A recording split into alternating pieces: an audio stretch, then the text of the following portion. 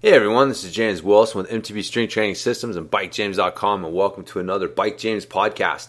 Today I'm going to have a recap of the Perform Better 3-day functional training summit, I think is what they call it, out in Long Beach that I went to a couple of weeks ago. And it's basically a gathering of a lot of the top coaches in the strength and conditioning world and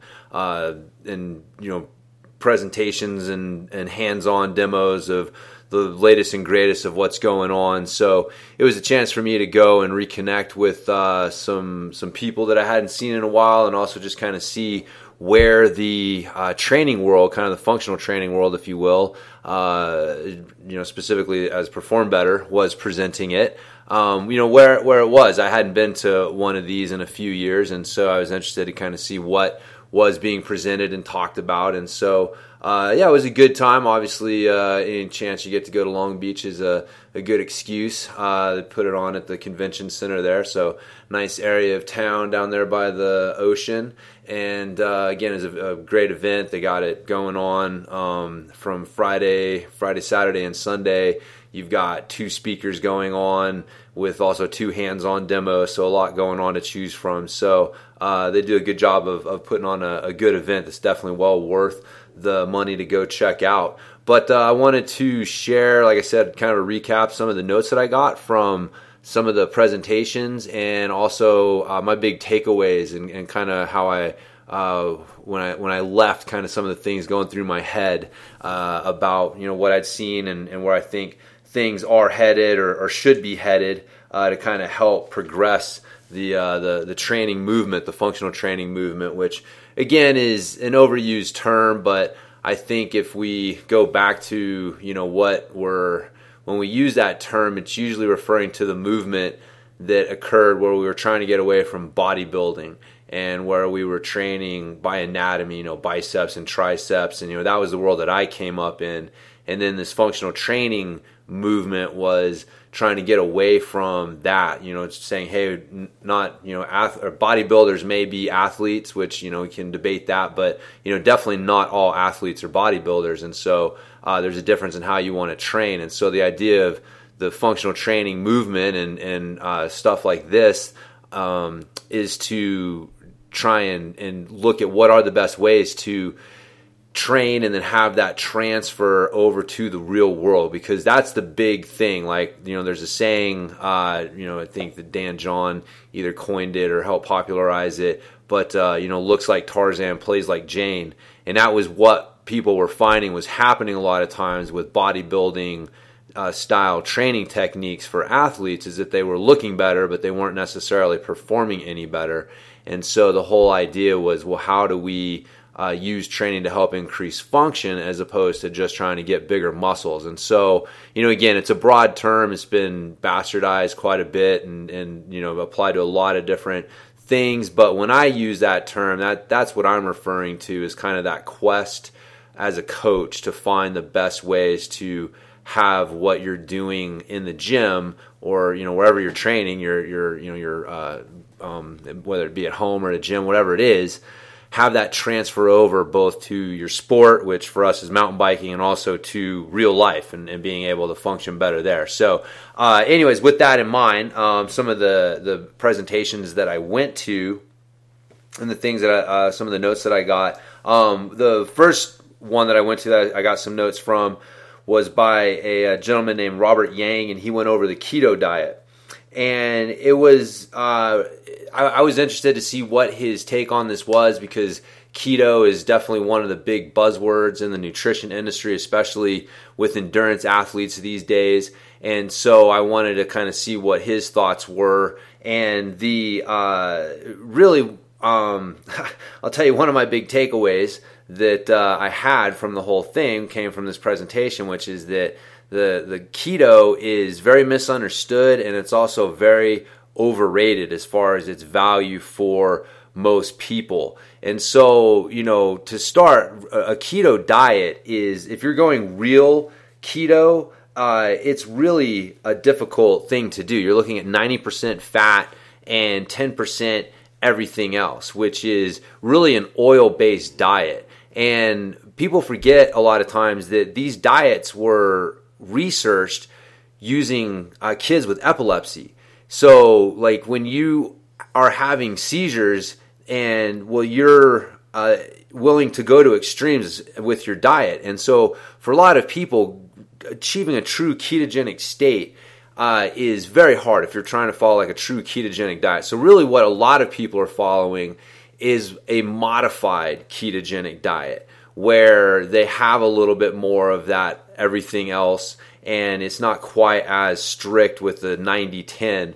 And really the goal of it is to try and, again, there's two things here. And this is one of the things that Robert was pointing out, is that lowering your insulin levels is probably more important than raising your ketone levels. And people think that these two things are synonymous, but they're not necessarily synonymous, especially with the introduction of exogenous, ketone salt supplements, where you can take them and artificially raise the blood, your blood ketone levels. And so measuring where you're at just based on ketone levels, it doesn't give you a complete picture. Really, if you haven't lowered your insulin levels, then you're not getting what you want. And if you lower your insulin levels, for most people, that is going to give you the results that you're looking for without having to actually go into a ketogenic state and have those raised ketone levels as well. And so that was my big takeaway, is that the focus is still on controlling insulin levels, and that a ketogenic diet is really just an extreme way to do that.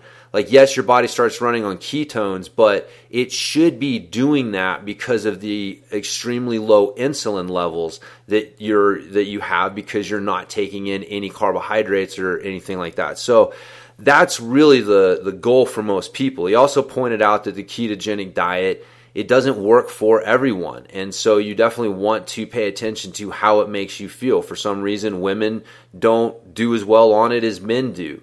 You also find that body types matter. And so realistically, a lot of people who are cyclists tend to be the ectomorph body type, and that body type doesn't necessarily do as well on the ketogenic diet. And so, again, my opinion of it is that it can be a valuable tool for the right person, but a lot like high-level techniques that people use in high levels of sport, it gets a little overplayed as far as its value to the general public. And so for most of us, pretty much most everyone listening to this, your best bet is going to be some sort of, like paleo or Mediterranean, or, really you want to find, everyone's individual, right? There's not one thing that's going to work for everyone. So you need to find what is going to make you feel and perform the best. But at its heart, a lot of the successful diets, pretty much all the successful diets, have this lowering the insulin levels by really cutting back on the refined carbs, the sugars, and focusing mainly on vegetables and fruits. And so to me, that's still the thing. Like, people love to argue about the details, but like a lot of things, it comes back to the basics. And, if going keto helps you do it because you have this goal and mentally that helps you achieve it, well, then there's value in that. I'm not going to argue that, but I don't think that it's necessary for the vast majority of people out there to achieve a healthy, and high-performing body. And so one of the things I did like, just, real quick, is he pointed out that a lot of these ketone supplements, the ketone salt to raise your ketones, they're billed as energy supplements. A lot of them have caffeine. And this is just a supplements 101. If anything says it's going to give you more energy, and you flip it over and you read the ingredients and you see caffeine and or green tea, there's a couple other, I think, but those are the two big ones. Green tea is how they kind of sneak caffeine into some of these supplements, because some people don't realize that is caffeine. But if you see that in the supplements, like, that's it. Everything else in there is pretty much just, there for window dressing. Like, the caffeine is what's giving you the energy. And so if you're taking these ketone supplements and saying like, oh, they're giving me energy, you can save some money and just get like caffeine, drink an espresso, or even just get caffeine pills and use them and get the same effect. But anyways, just a kind of a general supplement tip in there, just for these energy supplements. Take a look at what they got in them. So the next one that I got some notes from, which was really interesting, was from a guy named Brett Contreras, who's known as the glute guy, and he's literally dedicated his life to the study of the glutes, which, yes, he has actually turned it into a pretty glamorous thing, because his glute squad that he trains is a group of not bad looking ladies who are really dedicated to achieving better looking glutes. But the side effect of all of this is that your glutes are also the powerhouse for your lower body and athletic movement, and so your glutes and hamstrings working at the hip joint, that's, again, like I said, that's it. That's the center of athletic power right there. And so improving glute strength is vital to improving your athletic potential. And so that's one of the reasons that deadlifts and kettlebell swings and things like that are so popular, is because that hip hinge movement pattern is really uses the hips. That's why it's called the hip hinge, because you're using the glutes and the hamstrings to extend the hips from that position more than you do in the squat. And so, but Brett is, he does a lot of research, a ton of research. It's really kind of almost Rain Manian of him to how much research he does, but he is dedicated to the glutes. So God love him there. I appreciate that dedication. But what he's found is some interesting things. The big takeaways for me from his talk were two things. One is that the glute bridge, or as he is calls it, the hip thrust. We used to call it the bridge on bench. It's basically an exercise where you're doing a weighted bridge, right? So you have your back against a bridge. You have your back against a bench, and then you're able to bridge up, and at the top you're achieving like a table position, and this allows you to put weight, like put a barbell or something on your hips, and so you come up, and at the top you're locked out, and it allows you to load a bridge. It's basically a loaded bridge. And so what he's found is that the bridge it deserves a place with squat and hip hinge as core lower body movements, and it needs to be trained as such. So it doesn't need to be kind of this afterthought thing. It literally deserves a third or more of your lower body training time when it comes to working on the hips. And so, that for me was it was interesting. Like I said, he's done a lot of research and shown that bridge definitely works different muscles. Well, it emphasizes different muscles and uses them in different ways than the hinge and the squat. And I can tell you from my years of doing jiu-jitsu up to this point, it makes sense now, because you definitely realize that bridging off of the ground is a functional movement pattern, that your ability to move on the ground and create space and power in that way is essential to wrestling, to grappling, which, like it or not, it's in your DNA. Like, everybody listening to this is here because someone in your past fought and did well enough to come out on top. And so all of us have this in our DNA, and our body is set up and designed for these movement patterns. And so again, like fleeing, fighting, and screwing, like that's what we're designed to do. So these the bridging pattern definitely works the body in different ways and deserves to I believe when you don't have a good functional bridge, you don't have a good functional lower body. And so the hip thrust, the weighted hip bridge, was his attempt to figure out, how do I load the bridge? Because the bridge is a great exercise, but it's a body weight exercise. So eventually you get loaded with how much tension that you can create with just body weight. And so the attempts to load it, like I actually remember this, like the whole evolution of seeing like these videos of people doing bridges while holding barbells on their hips, and they would run into problems because when you get to the top position of a regular bridge, there's an angle and the bar wants to roll towards your face. And so you start getting limited by how much weight you can lift by how much you can hold in that top position. And so then they started putting the benches behind people's backs so that it was at that top position, they were locked out on a table and not at an angle. And so that allowed them to lift more weight in a safer manner. And then now this has spawned all sorts of machines and other things that you can use to work this movement as well. But at the heart of it, the whole idea is, how do we increase the tension? How do we load this movement so we can increase the tension and the strength of this movement? And so for me, it was funny that I had stumbled upon this before I come to this at all. Again, some light bulbs were going off in my head. But this is why the ramping isometric glute bridge is so damn effective and why I love it so much, because it achieves what the hip thrust is trying to achieve, where you're able to load the movement because you're stopping short of lockout and you still have that intention of driving up and locking out, and you're driving into this immovable object, the belt or rope or whatever you have tied around your hips, that creates the high degrees of tension within that movement pattern the muscle is used for, especially the glutes. Like, I've never felt my glutes like I have with that exercise. Like, that was the one that sold me on the value of ramping isometrics, because I was like, man, if I'm feeling my glutes like this, like, I'm missing something with my regular training. And so, but the ramping isometric version is, you don't have to go through the whole convoluted setup of getting on a bench and dealing with all of that. You're able to do just a regular bridge off of the floor. You're also not having to deal with loading it, because you're just using the isometric contraction, and so you're not having to move. And so I think the hip thrust, the loaded glute bridge, deserves a place in your training.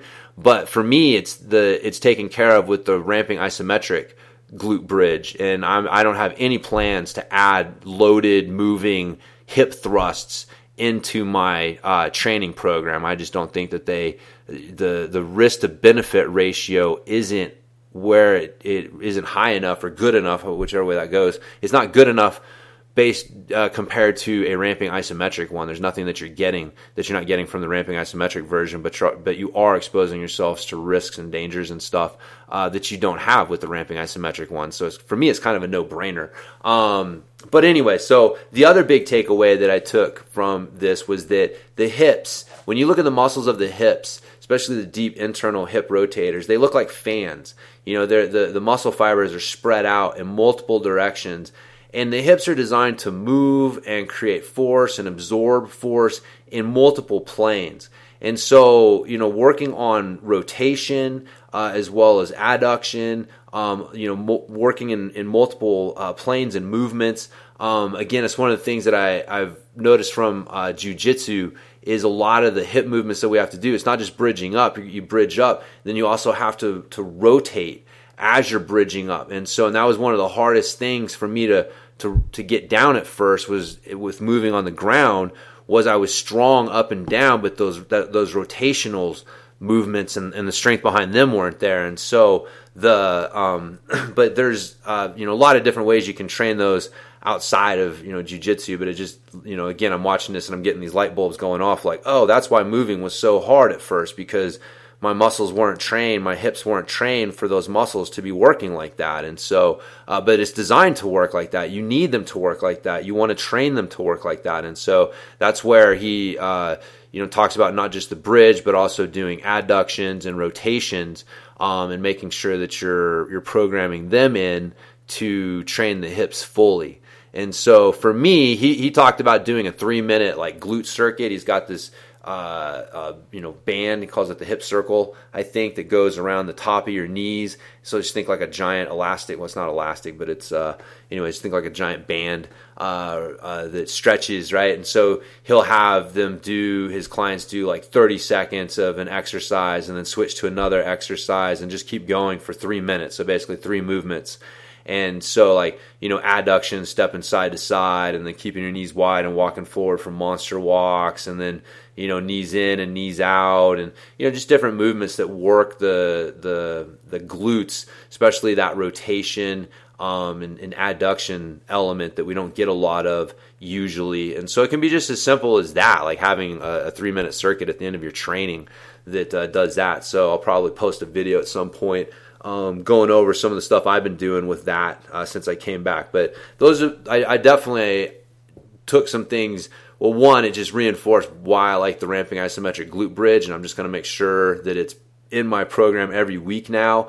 And I also am adding in that 3-minute glute circuit at the end of my workouts to make sure that I'm hitting these other elements that aren't necessarily getting trained as much. And so trying to round out the old glute training and see how that improves my riding and my rolling as well. So anyways, that's what I got from the glute training one.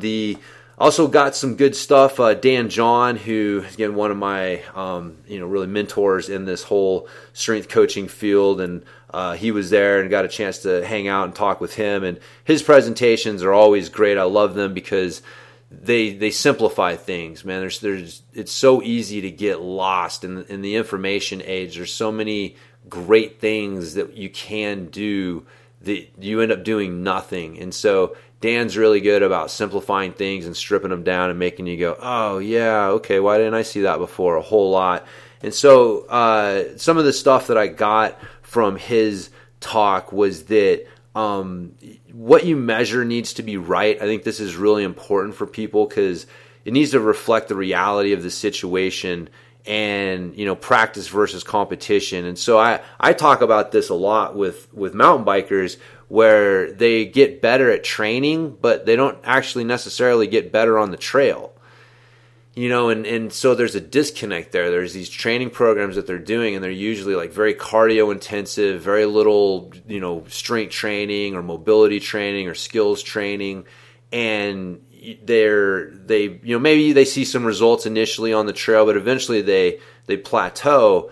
But they keep seeing better results in training. They're seeing their wattage go up and their miles and all this stuff, but it's not translating to the trail.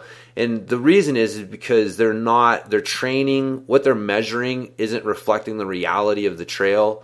And so therefore their training is off because what they're training doesn't reflect that reality either. And so it's really important that you take a step back and you look at, like, what is the reality of what I'm training for? And okay, great. Now, what is the best ways to train for that reality? And so mountain bikers, we're not a classic endurance athlete, right? Like, we are an endurance athlete, but we're not the same as a road cyclist or a marathon runner or some of these classic endurance athletes. We're more of a strength and power endurance athlete. The strength and power, we're closer to that end of the spectrum than we are the pure endurance side. And so, you want to make sure that those things are being addressed. It's also a very high skill sport. There's a high technical skill element that isn't there in for a sport like road cycling. And so you need to make sure that that's being addressed both in the training program that you're doing to help you address the movement patterns responsible for the skills, and then also having a way to apply those skills either through training or focused practice on the trail. But these things need to be part of your training if you are a mountain biker, because that reflects the reality of what it is to be a mountain biker. So just jumping on a trainer and going through a Sufferfest video, in my opinion, isn't training. Like, that's just burning calories and making yourself feel like you're doing something. But anyways, that's just my opinion, and also seems to be reflected in what Dan's found as well in working with athletes. He had a really cool phrase that I liked. It was metabolic degeneration, and it's basically the results of inactivity. And I don't know, I just like that thought. Like, yes, there are negative consequences to inactivity, and when you give it a name as ominous as metabolic degeneration, it really makes you want to not suffer from it, So spending all day just sitting around at a desk or whatever it is, like, man, you got to make sure you're getting up and being active on a regular basis. And again, I think some riders fall prey to this where they're like, oh, I'm really active on the weekends. And then they're not active much at all during the week. And it has to be a consistent thing. Like, you not being active for 5 days, like, you have accrued some metabolic degeneration, and now you're going into the weekend trying to ride your bike and have fun with this accrued, you're not in the same position. And so anyways, it's this, one step forward, two steps back kind of approach that ends up biting you in the butt in the end. But so yeah, don't fall victim to metabolic degeneration. He likes to break things down into grades, right? And he bases this off of the Pareto principle. So this is the principle that says that 80% of your results come from 20% of the effort that you could put into it. And so his suggestion is that obviously you figure out what those things are. Like, what are the things that you're putting in the least amount of effort and seeing the greatest returns for? Like, those things get an A grade, okay? And you want to focus on those things. And so for mountain bikers, I mean, honestly, strength and mobility training are those things that, you get plenty of cardio training already from riding your bike. And so the training time that you have, working on things like skills, strength, and mobility, these are those things that are going to give you the biggest bang for your buck on the trail. The B grades are the ones where you're getting putting in, what is it here? Oh, it's 2080. Yeah, or no, 8080. What is it here? My notes are a little off here. So the you got 80-20, you got 20-20, which are your C grades. You get rid of them. So anyways, sorry, my notes I was trying to keep up. He had a lot of good stuff. My notes are a little scribbly, but it's basically a way of trying to rank stuff where you're trying to figure out, like, what do I want to focus on and what do I want to get rid of and what can I experiment with.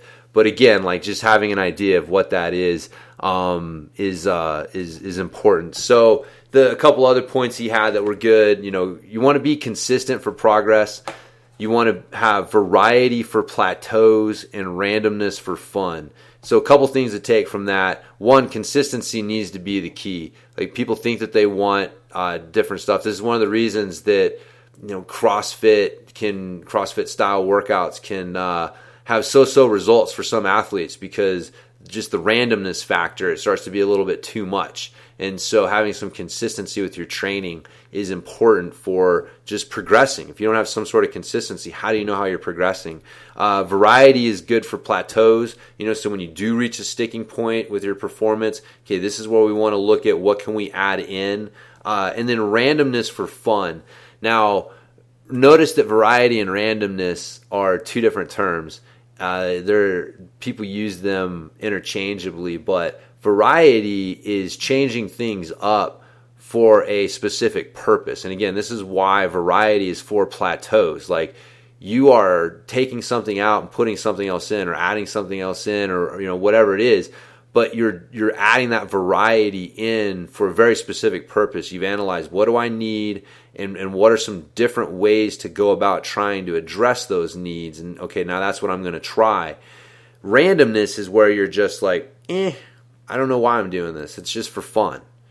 And there is a difference there. And so you want to, again, understand the difference, and don't call randomness variety, and because they're different things. Variety has a focus and a purpose to it why you're injecting it. But anyway, so just some thoughts from that one.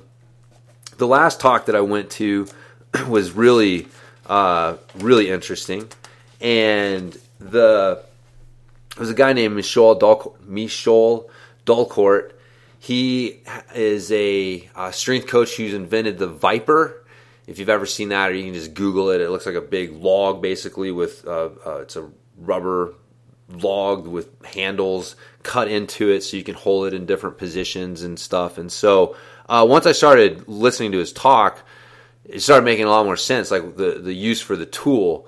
And it was actually, I got some of the best lessons from this talk because it tied together for me a lot of the things that I've been experiencing myself with the steel mace and Indian club training that I've been doing for the last couple of years, and how it's really changed my outlook on the strength training and how we can improve it for function. And so the big takeaways from this was that there's a difference in tension, right? So when you when you have a load, right? So say you get a kettlebell and you pick it up into the rack position, you're going to do a shoulder press. This is a compression-based tension, right? You have weight and gravity pulling straight down, and it's compressing your body, compressing the joints.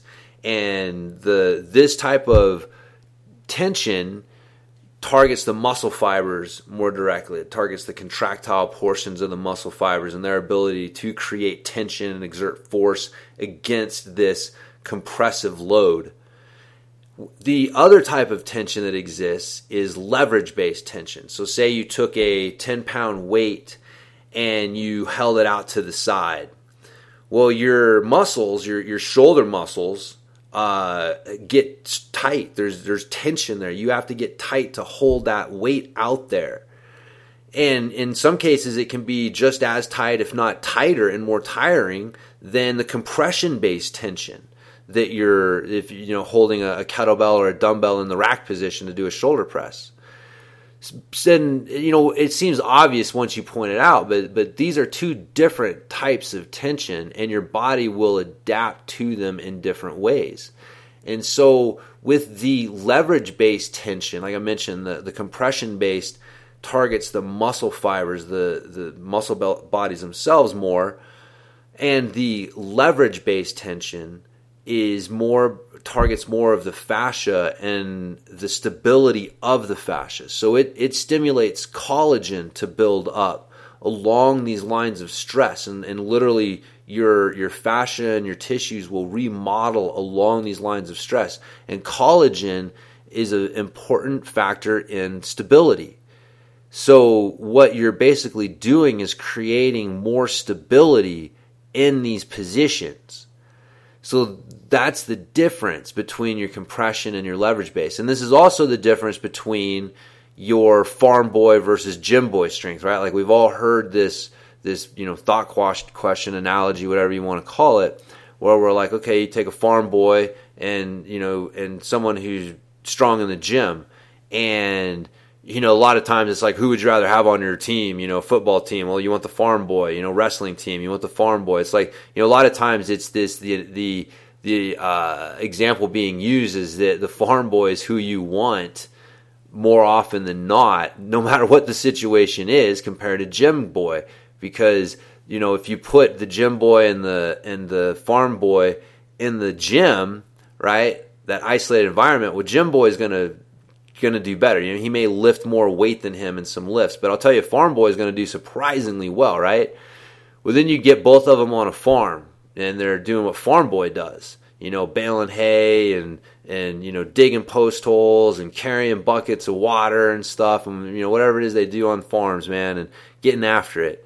And you put those two guys and have them do a day's work, and farm boy is going to work circles around gym boy, and the gym boy is going to do surprisingly bad, right? But then you put them both in some sort of environment, like a sports environment. And again, like wrestling is a good one. You put them on a wrestling mat and have them slap hands and go, and farm boy is going to wipe the mat with him. And why is this? Like, this is the thing, and everyone's like, it's, I don't know, like this, it's this simple. Like, this is it. Leverage based strength, that your farm boy is dealing with a higher percentage of leverage-based tension. There's still compression-based tension, right? But he deals with far more leverage-based tension than gym boy does. And so that means that his fascia has literally developed more collagen and stability, which is why when you get out into the real world, where a lot of the stuff that we do in the real world, again, it's not all, but the higher degree, the higher percentage of stuff that we're doing is leverage-based tension. And so if you don't train it, you're going to be really weak with it. And that's why people who train it, they come from these manual labor jobs, the quote-unquote farm boy, and they've been working these leverage-based tension lines way more than people who just work out in the gym. And so it's a big glaring gap that we have in our training programs is looking at them through this prism of leverage versus compression-based tension. And I'll guarantee you, I'm guilty of this, right? Like I look at the programs, a lot of the programs that I've written in the past have definitely been very biased towards compression-based tension. But this really pulls together in my mind why maces and Indian clubs are such an important training tool and why they're so valuable for us, especially as mountain bikers, because for us, there's not a whole lot of that compression. There's definitely some, right? Like having to absorb a hard hit. There's definitely some compression tension that we're having to deal with on the trail, but a lot of what we're dealing with is more of a leverage-based tension.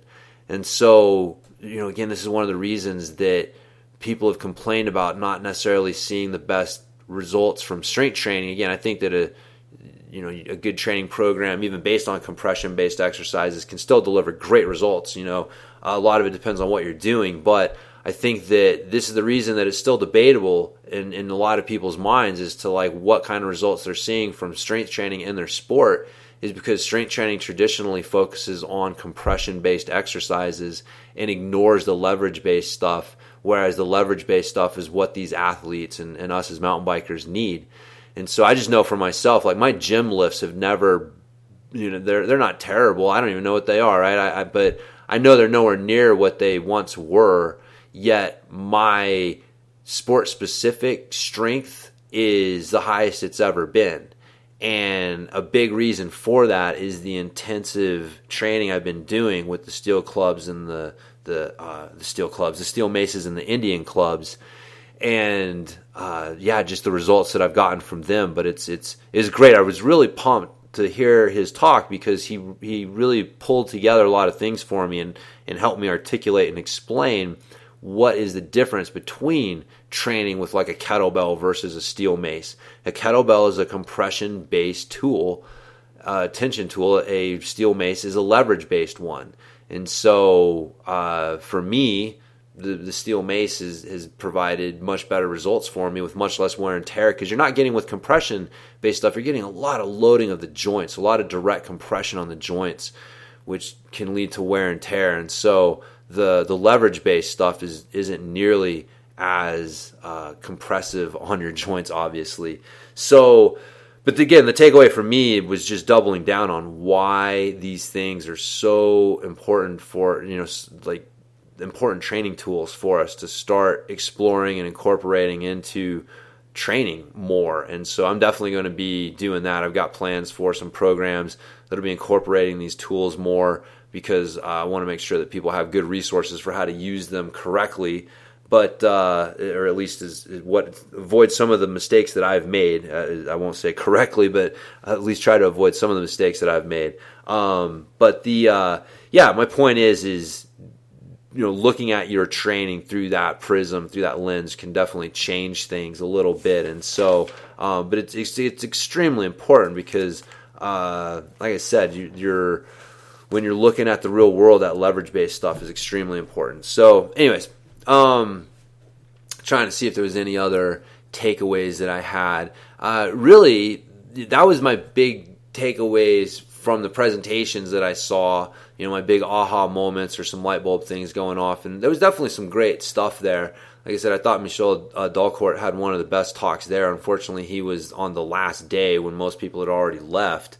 So I don't think a lot of people really got a chance to hear him talk and appreciate what he was saying, which kind of leads me to my last observation before I sign off. And I don't want to seem too negative, but I was a little disappointed to see that it seems like the functional training movement is kind of stalled out a little bit. I was really a little underimpressed, to be honest with you, with just, I don't know exactly how to put it. It just seems like the same stuff, just being told in a different way. And if I could sum it up, it seems to be correctives plus kettlebells. Like that seems to be it. Like you put someone through a screen, you give them a bunch of correctives, and then you put a kettlebell in their hand and start teaching them how to do a swing or get up or whatever it is, and that's functional training, and that people seem to have their minds made up as to exactly what that is. And so, but like I said, there's a lot of things that I've come across in the last few years: the steel maces and Indian clubs, the ramping isometrics. There's definitely some training tools and techniques out there that have a lot to offer us in this goal of trying to find the best way to create efficient training programs that give you the best results in off of the on and off the bike.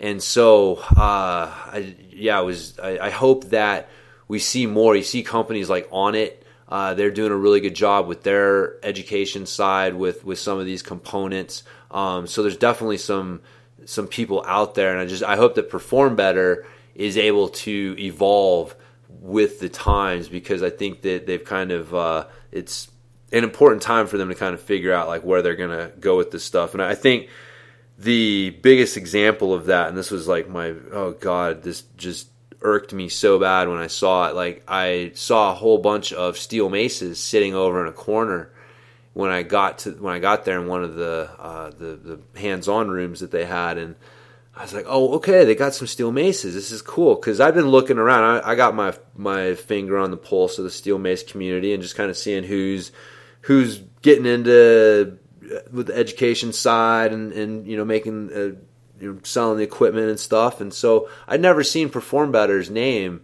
involved with any of the things I'd seen or any of the searches, and so I was a little surprised to see it. And I was wondering, man, what? I just haven't seen these things. So I look in their catalog and I see that they're there, but they've got them. They're called lever bells. And man, I almost lost it. I was like, you've got to be kidding me. They are making up a name, lever bell, which is obviously, trying to keep with kettlebell. Everything has to be a bell because of kettlebell. And again, it's just like we can't get past this kettlebell thing. And so the lever bell, like, we cannot encourage this. Perform Better, it's ridiculous that people, for marketing purposes, would make up a name like a lever bell. But it's anyways, I think that it's just kind of indicative of them not knowing exactly what to do with it, and kind of fighting the movement behind it, that you want to get with the movement, not try to create your own thing. So anyways, like I said, they Perform Better overall. They do a great job, put on a lot of great events. And like I said, I kind of came away with this feeling that it's an interesting time for the functional training world, because there are these things on the horizon that are going to really challenge a lot of what we thought we knew about training. And people forget, right? Like, again, the functional training movement began with us just changing what boxes we were checking when creating training programs. People forget this, right? Like, hip hinge, squat, push, pull. These are just boxes that somebody made up for us to check when we're making a training program. Now, they proved to be better boxes than what we were checking with bodybuilding. With bodybuilding, it was chest and back and bis and tris. That's how you wrote a training program, is you had these were the boxes that you needed to check and make sure that you had these things covered. And then we came along with functional training. They're like, look, we move. We're not just parts. So we squat. We don't just work quads. We hip hinge. We don't just work hamstrings, right? Like, that was the idea. But what we did is we just created a different vocabulary for these boxes that we use to create training programs. And unfortunately, people become very, very comfortable with their vocabulary. And so the fight is going to be that some of these training tools are going to challenge us. We're not going to be able to use these neat little boxes of push, pull, squat, hinge that we've become so comfortable with in the last decade or so. And but anyways, that's where the challenge in the future lies, and I'm excited to be a part of it. I really feel like there's going to be some really cool stuff, coming out of the training world over the next few years with these tools.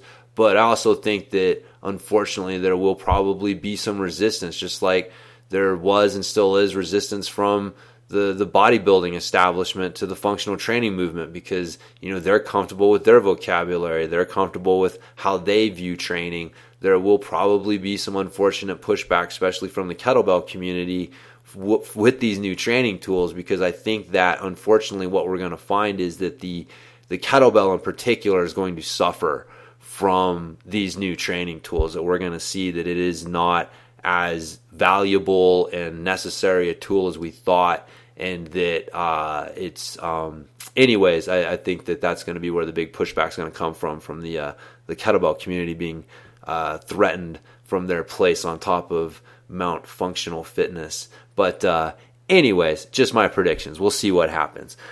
Well, anyways, that's my summary of the Perform Better weekend. Like I said, if you're a coach or a trainer and you have a chance to go to one of their events, I recommend it. You're definitely going to learn a lot, meet a lot of great people. There's such nice people. The presenters are approachable, and you get a chance to talk to them a lot of times. So just really good opportunity to meet them. But yeah, in general, if you don't not a trainer, then just keep listening to my podcast and paying attention to the blog, and I'll keep you up to date on all the latest and greatest that I'm coming across myself. So anyways, hope you guys have enjoyed this podcast. You got any questions or anything, you can post a comment on this blog post that goes with the podcast. Hit me up at james@bikejames.com. You can also go to bikejames.com and find more podcasts and also a bunch of free stuff that you can get, free workouts and other things that'll help you with your training and your riding, and just give you a better idea of what you can do to get the best results possible on the trail with the least amount of time in the gym, because that's really the ultimate goal. Well, anyways, so that's going to do it for this podcast. I hope you guys have enjoyed it, and I will talk to everybody next time.